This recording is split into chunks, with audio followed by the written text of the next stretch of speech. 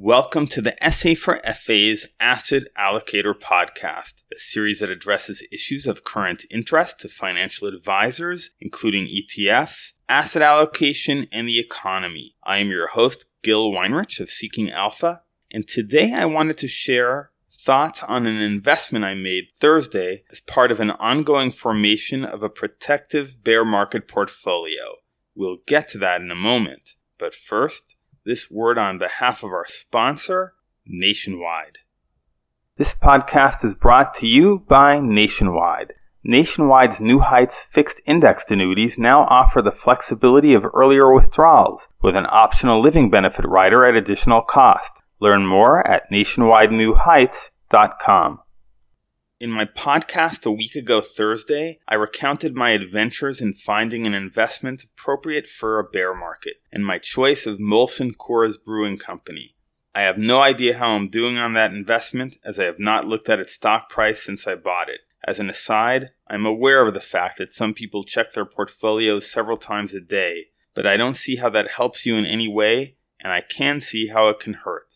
Just a little constructive advice. In any event, I bought a second stock yesterday, and this one is as exciting as watching paint dry. Indeed, this company's products are found in paint, among a zillion and one other household products. I bought shares of Israel Chemicals, which produces bromine and potash, and makes fertilizers, flame retardants, and water treatment products, among many others. Now, this has got to be the most unglamorous of Israeli stocks. After Silicon Valley, Israel is the dominant player in high tech, and it is a good bet that some of the biggest breakthroughs in cutting-edge areas, be they in blockchain, autonomous driving, or a cure for cancer, will come from Israel. I have previously commented on how the first real investment excitement I observed post-2008 was the extraordinary run-up in farmland, which is not at all that easy to own or own affordably nowadays. Israel Chemicals products are precisely these essential items found on every farm. Truth be told, though,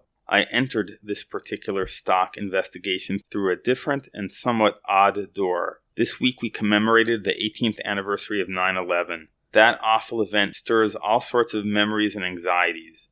My wife choked up with tears. As for me, I found myself wondering how New York's finest put out the fires. That got me to flame retardant, which is not something that only firemen manage. These chemicals are in everything, like your living room couch, to give you a chance to escape with your lives. Israel Chemicals makes this sort of stuff. We should not know of any more 9/11s, but while that got me interested, it's the quotidian nature of their humdrum products that kept me interested. Occasionally the world runs into shortages of potash, which Israel Chemicals produces. I'm not predicting such a shortage. Many investors have been excited about a world shortage of lithium, but that is yet to emerge as a big money maker. Israel Chemicals doesn't make lithium, it makes bromine, which some believe is environmentally advantageous to lithium. I'm not entering that debate, and I'm not predicting that bromine beats lithium, but I do see merit in the fact that Israel Chemicals is the world's leading producer of bromine by far. So if demand grows, be it for environmental reasons or for increased demand by electronics manufacturers who require the mineral for printed circuit boards, Israel Chemicals will profit. And if bromine remains flat, which I tend to doubt, the firm will surely profit from its other diverse segments. My argument, or rather this part of my argument, is based on the fact that every company has its season, and I believe this company's season is a bear market.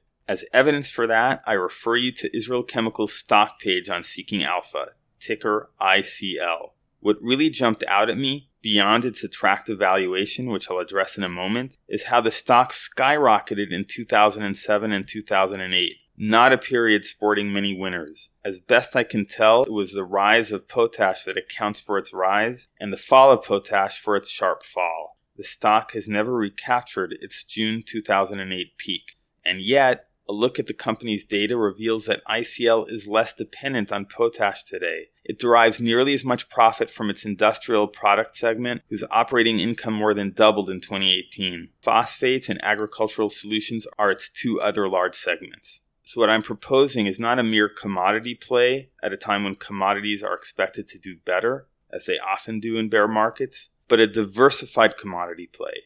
Now, I happen to think Molson Coors is a surer bet. I feel certain consumers will be drinking beer, and specifically Coors and Molson, during the next bear market.